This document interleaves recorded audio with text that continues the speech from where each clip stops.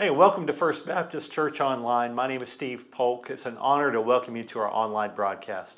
Our pastor's bringing a great message for us today as we look into Psalm 119, the blessings of God's Word. You know, we have a lot of blessings that we get to enjoy as believers, and particularly in our day and time, one of the great blessings that we get to enjoy is that we have such access to God's Word. We have tons of translations, so many languages that have God's Word that's been interpreted into those native languages. And so it's such a privilege to have God's Word. We're going to look at that this week. So grab a notepad, grab your copy of Scripture, and get ready to connect with what the pastor has to share with us through his message this morning from Psalm 119. Let's pray.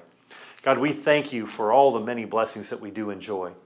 Particularly today, we're thankful for the blessing of your Word. Because with your Word, it allows us to spend time with you personally and intimately, to see your hand at work throughout time and history, and even what you're doing into the future. To know that you're with us, how you have walked with each character that we get to read about in the Bible, and that we get to apply that and understand that in our own life. Help us see your truth in the Word today. In Jesus' name, amen. My mom is 85 years old, and she's been staying with us the past 3 weeks, visiting from Kentucky. And one of the blessings for me has been seeing my 85-year-old mom go on our screen porch every morning, take the Bible, God's Word, and sit there for several minutes reading it. She's done that for years, but to be able to see her for 3 weeks every morning go and do that has been a real blessing to me. And the truth is, all of us have things in our life that are a blessing, little things, big things, relationships, experiences. But sometimes we forget that the Bible, God's Word, is a tremendous blessing to us as disciples.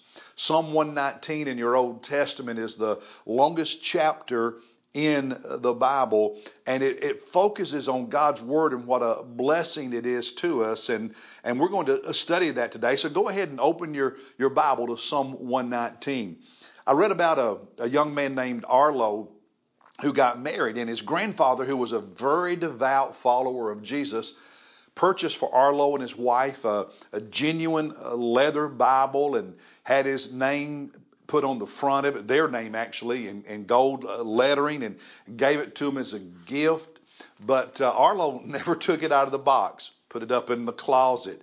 Now, his grandfather kept asking Arlo, "How did you like the Bible?" Arlo's wife had sent a nice thank you letter to his grandfather. They had told him face to face, "Thank you for the gift." But see, the grandfather knew Arlo had not been reading the Bible, so for months he kept asking Arlo, "How do you like your Bible?"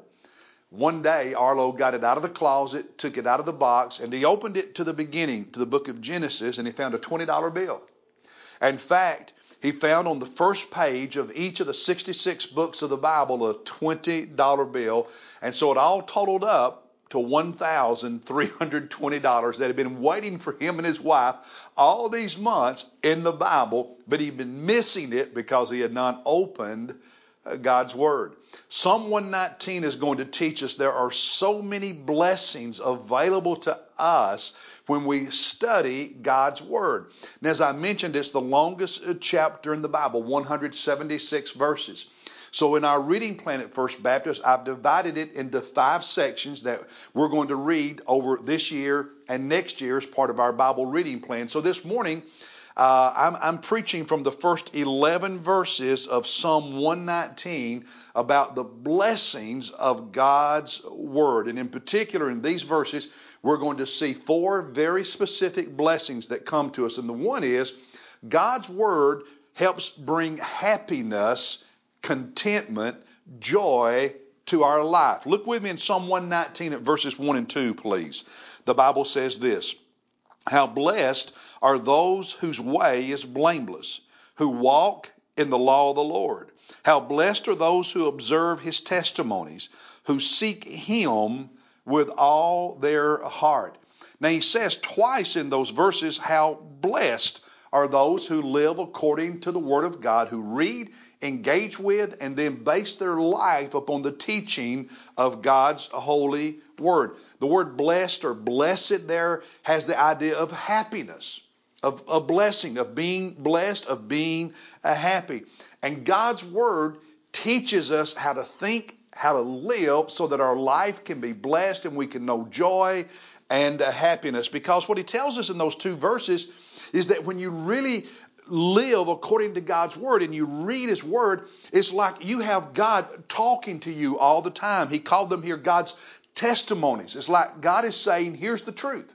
Here's what's going on. God is speaking to us, and He personally instructs us. The law of the Lord there is not simply the law of Moses, but it's the entirety of God's instructions. So what He's saying is we are blessed and can be happy because God is speaking to us and giving us instructions on how to live.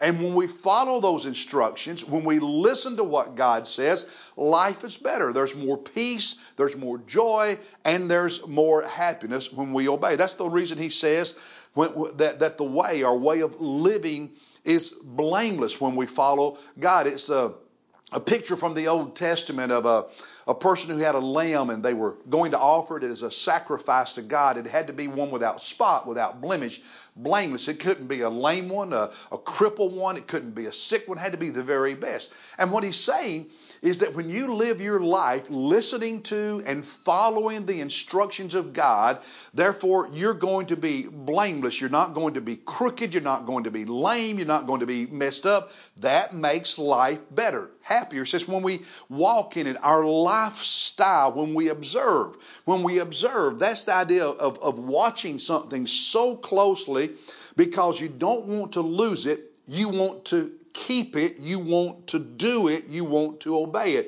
It's like you're driving and you're listening to your GPS give you instructions.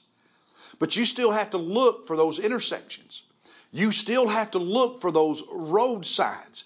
And what He's saying is God is speaking to us, giving us instructions, but we're looking, we're listening, we're paying attention so we can turn at the right time, so we can walk the right way, so we can live a blameless life. And that leads to more peace and more happiness versus just walking aimlessly. Now, my wife, Monisa, when she's on her own, she keeps up with her car in the parking lot. But it's so funny. If we're together, we can be walking out of a movie theater. We can be walking out of the mall or any other location. And if she's in front of me, she'll walk out and she'll just start walking. And I'll say, where you're going? And because she doesn't worry about where the car is when I'm with her. She just walks. And eventually she'd figure out she's going the wrong direction. Some people live like that. You just walk through life aimlessly, not really thinking about where you're really going. But when you listen to the word of the Lord and you pay attention and you obey it, you always end up at the destination He has for you. And that makes life happier and more blessed. So that's the first blessing, is a happier, more blessed life. The second blessing of God's Word, of reading it, obeying it, basing your life on it, is that it brings stability to your life. Stability to your life. Look with me at verses 3 and following in Psalm 119. He says this: they also do no unrighteousness. They walk in His ways. You have ordained your precepts. God, you have ordained your precepts, that we should keep them diligently. Oh, that my ways may be established to keep your statutes. Then I shall not be ashamed when I look upon all your commandments. He says in verse 5 that my ways may be established. And the idea there is that your journey, your path, your way of living, your course of life is sure, it is firm, it is certain, it is reliable, and you can walk and live securely because you're basing your life on the truth of God's Word. I'm not tripping through life. I'm not stumbling through life. I'm not falling down all the time. I'm not uncertain about life and my purpose. And there's two reasons for that. One is the reliability of God's Word itself. Your life can be stable when you when you stabilize it by obeying the Word of God, because God's Word is reliable. He tells us in verse 4 that you have ordained your precepts. The mandates, the orders, the commandments, the instructions of God are ordained, meaning they are fixed, they are established, they are reliable. The point is this: as you're going through life following the Word of God, you don't have to worry about God changing the rules in midstream. God's not going to change what He says. He's not going to change His truth. God's Word is consistent, it is dependable, it is reliable, and therefore when you live your life on the basis of that, your life is reliable, your life is stable. So one reason we have stability when we live our life in keeping with God's Word is because what God tells us, His instructions are reliable, they are stable. But a second reason, we're not going to be doing things that bring shame and embarrassment on ourselves. Look at verse 6. He says, then I shall not be ashamed when I look upon all your commandments. It's the idea of, well, think of, you look in the mirror and you see yourself, and sometimes you like what you see and other times we don't, right? What he's saying here is as though we are looking clearly at God's Word. And we see everything. And when we see everything in God's Word, we don't have a reason to be ashamed because we've been living in obedience to His Word. One of the reasons, I believe, some people don't read God's Word, some people who go to church consistently don't read God's Word during the week, is because they know they're not obeying it. When you obey the Word of God, when you keep it, you have no reason to be ashamed when you read it. And that brings stability to our lives. It just makes for a better life. The truth is, they know this in communist countries. Communist China over the years has not been friendly to Christians. Now, there have been certain seasons when they've persecuted followers of Jesus more severely than others, but they've never really been friendly. And yet the church is growing in China. People are coming to faith, coming to Jesus. And there's this interesting story from the mid-1990s. There was one province in China that was just struggling with poverty, with high crime. A large percentage of the population was addicted to opium, and everything the atheistic communist government did to address the issue failed. They just couldn't figure it out. And they were so fed up that the communist leaders noticed that in some of the villages in that Chinese province, among the Lahu, an ethnic minority that has a large Christian population within it, that they were not having those problems with addiction to opium. They were not having problems with high crime and poverty. And they studied them and they realized it was because of their Christian faith. So they decided to do an experiment. They were desperate. They were at wit's end. And so what they did was they allowed some of these followers of Jesus to go into one particular village that was struggling and share their testimony, share the gospel. That one village had 240 residents, and almost half of them were addicted to opium, which then led to the crime and the poverty and so on. After 1 year, 17 members of that village were followers of Jesus. After 4 years, 83 were followers of Jesus. And the addiction to opium went down. Crime went down. Poverty went down. Prosperity increased. And gradually, in the late 90s and early 2000s, they continued that experiment by allowing these believers to go into other problem villages and share their testimonies and the gospel of Jesus, and things got better. Now, today, 20 years later, the communist Chinese are again persecuting the believers in that area. But it's just interesting to me that even an atheistic, communistic government recognized that people who live obediently to Jesus and His teaching, His word, it changes their life. And that's what these verses are saying. that it brings stability to us, that it brings blessedness to us, that it brings happiness to us. Those are two of the blessings of God's Word. Now there's a third blessing, and it's really an outflow of that story I just told you. God's Word, when we engage with it, acts as a safeguard in our life against sin. Look with me at verses 7 through 9. He says, I shall give thanks to you with uprightness of heart when I learn your righteous judgments. I shall keep your statutes. Do not forsake me utterly. Now look at verse 9. How can a young man keep his way pure? How can a young man live a pure life? At the end of verse 9, by keeping it according to your word, to God's word. Now look at verse 11. Your word I have treasured. I think the King James says I have hidden or buried. I have treasured in my heart that I may not sin against you. Temptation can be strong, and as he alludes to in verse 9, sexual temptations can be very, very powerful. But he says, hiding God's word, treasuring God's word in your heart gives you strength to say no to sin and yes to what is righteous and what is pure. There is no substitute. Listen, brothers and sisters.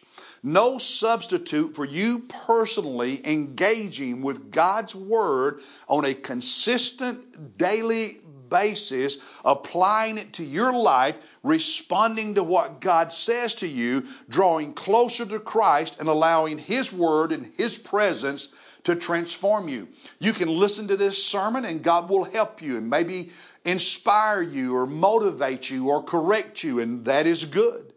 You can go to a Sunday school class and a life group and you can learn some things about God's Word and you can be encouraged, and you need that. You should be in a life group. You should be in worship services. But I am saying to you, absolutely nothing will strengthen you spiritually as much as you not only attending worship, not only being in a life group or a Sunday school class, but you sitting down Monday, Tuesday, Wednesday, Thursday, Friday, Saturday, so on with God's Word, and you personally engage with it, not just to learn stuff, but to encounter Jesus Christ and be changed. That will strengthen you as a Christian, so that you can say yes to righteousness and no to sin. It's like Billy Graham said once, when our minds are on Christ, Satan has little room to maneuver. I got a text message from a young man in one of my D groups earlier this week. And let me just share with you part of what he said. He said, being part of the D group has helped me be more consistent with my reading, talking about the Bible, and helped me gain more confidence in sharing the gospel with others. And then he said, I have grown closer to Jesus, being in His Word more and trying to apply it to my life. That's one of the reasons I love our D group ministry at First Baptist, where we have 4, 5, 6 men or 4, 5, 6 women in a small group reading 5 chapters of God's Word each week, following the reading plan we have here, writing in their journals what God is saying to them and how they are going to respond to what God is saying, memorizing one Bible verse a month, praying for each other, encouraging each other, holding each other accountable for having gospel conversations. And just like this young man, God is using His Word when people engage in it, not just to fill their head with information, but to meet Jesus and be changed. God is using it to strengthen them and to change their lives. It works as a safeguard against sin. A few years ago, there was a study of teenagers who had grown up in church. And they discovered that 95% of those teenagers said, yes, when we were growing up in church, we were exposed to Bible stories. 92% of them said we were taught about the lives of the great men and women of the faith in the Bible. 89% of them said we had fun experiences at church. But only half of them said they learned how to apply God's Word to their daily life when it came to making decisions. See, whether it's a youth group or an adult ministry, if all you are doing is sitting with God's Word open and listening to someone preach, listening to someone teach, there's benefit in that. We are to do that. We need that. God uses it. But if that is all you do, you're not doing enough. You must engage with God's Word yourself. Part of our vision at First Baptist is that every believer, every disciple, every member of this church be able to spiritually feed himself or herself. The Bible, God's Word, is our spiritual food, and it makes us strong so we can say no to sin and yes to righteousness and to Jesus Christ. And I want you to be able to pick up the Word of God on Monday and be fed as the Holy Spirit causes it to live in your life, in your soul, in your mind, and in your heart.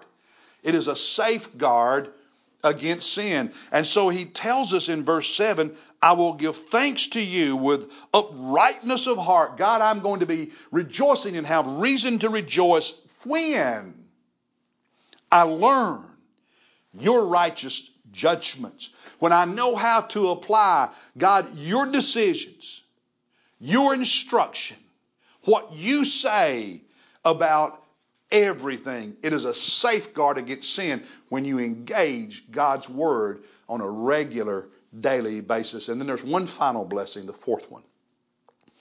It helps me stay close to God. Engaging with God's Word on a daily, consistent basis helps me stay close to Jesus Christ. In verse 2, how blessed are those who observe His testimonies, who seek Him. Who seek Him with all their heart. Verse 10, with all my heart I have sought you. Do not let me wander from your commandments. Now what's interesting is the connection between seeking God and the Word of God. In verse 2, those who observe, who see and follow the instructions of your Word, of your testimonies, O God. In verse 10, those who do not wander, stray from your commandments. You see, there's a connection between seeking God and engaging with God's Word. It's one of the ways we do it. Not just to study, not just to learn, but to encounter Jesus Christ, to encounter the Lord who saved you and walks with you every day. Seek Him, seek His presence by getting into His Word and saying, oh Lord, speak to me today. Oh God, help me today. Convict me, encourage me, guide me today, because God, I seek you in your face and I want to know you better. When he says in verse 2, seek him, and in verse 10, sought him, it's the same Hebrew word, and it's the picture of wanting something so much that you go and look for it, you search for it until you find it. It's an intentional choice. And he says doing that keeps us from wandering away from God. See, I'm less likely to get distracted as a disciple. I'm less likely to lose my focus on Jesus Christ if I'm engaging with His Word on a consistent basis. There was a missionary with the Wycliffe Bible translators who in 1956 went into a village in the jungles, in the jungle of the Philippines, and told the people there that he wanted to learn their language, because he wanted to learn not only their language but how to write it, so he could give them a copy of God's Word in their own language, in their heart language. He told them this God was the God of heaven and earth, the creator of the universe, the one who created them. He was more powerful than the demonic spirits that were causing them to be afraid, more powerful than their ancestor headhunters who had protected their village. And so they agreed to help him learn their language. After a few years, he had translated the Gospel of Mark. He had developed been able to write down their language, and he had translated the Gospel of Mark and had a few copies of it. But he had to return to the States for a brief time. And he gave one of those copies of the Gospel to a teenager named Nard that he had become close to. And after this missionary left, Nard was sitting on a rock out in the jungle one day, and he was reading that copy of Mark's gospel. And he said he felt like he was actually there. He could see Jesus. He could see the disciples. He could see all the characters in the stories of Mark's gospel. But as he got further into it and he gets over about chapter 13, he found himself starting to get angry. Here's this mob coming to arrest Jesus. What had he done? Done nothing wrong.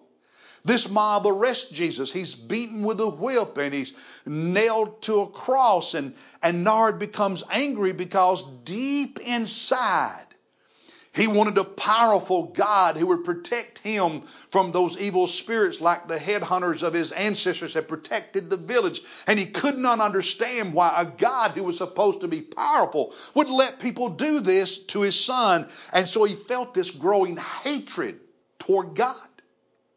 He threw the Gospel of Mark on the ground and started walking home. And while he did, it's as though the Holy Spirit started speaking to his heart.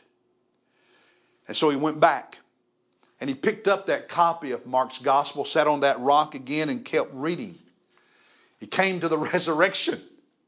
And all of a sudden it made sense to him that it wasn't because God was powerless or something, but God had a great love that he had sent his son and his son had died and then been raised from the dead because he loved us and he loved Nard, and Nard gave his heart to Jesus that day.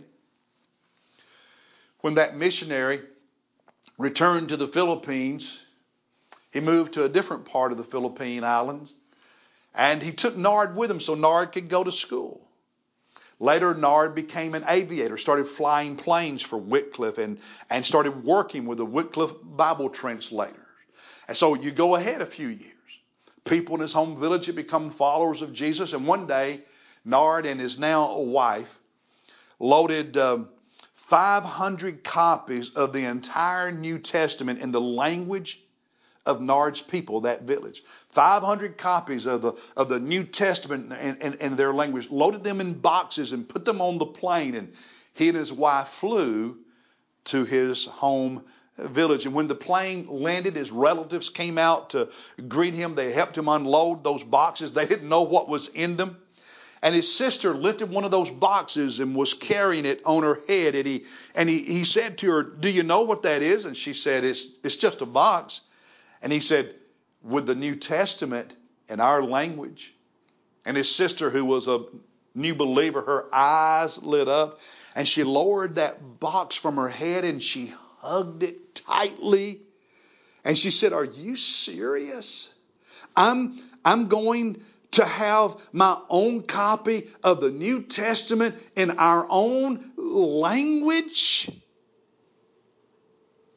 Brothers and sisters, so often you and I, who have multiple copies of the Bible in our homes, who've been going to church for years and have heard the stories time and time again, so often we take for granted the blessings that are available to us in God's Word. We're like that. We're like Arlo, that young married man.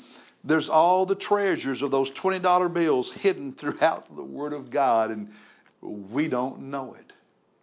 Psalm 119 tells us about many, many of the blessings that God's Word brings to us.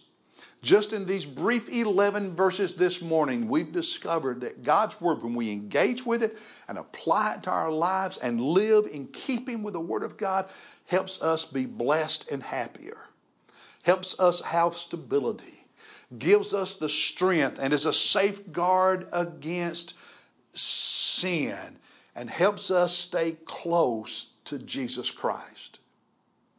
If you feel distant from Jesus, if you're struggling with temptation and sin, if you're wondering what the purpose of your life is and you find yourself making some bad decisions and not having a lot of stability, I encourage you, I urge you, I plead with you, begin reading God's Word every day, not just to learn stuff, but to meet Jesus and let Him change your life. Follow our Bible reading plan here at First Baptist Church. Go to Sunday school. Go to life group. Go to worship. Listen to my devotions that come out every Monday through Friday morning at 5 a.m. that where I just share what God's been saying to me about the chapter our church is reading that day. You can get our Bible reading plan on our church website. We also post it on our social media platforms every week. But you are responsible for feeding yourself. And when you don't, you are robbing yourself of these blessings we've discussed today and many, many others. Oh, I pray you come to know the blessings of engaging daily with the Word of God. Your life will be different. God bless you. I'll see you next Sunday.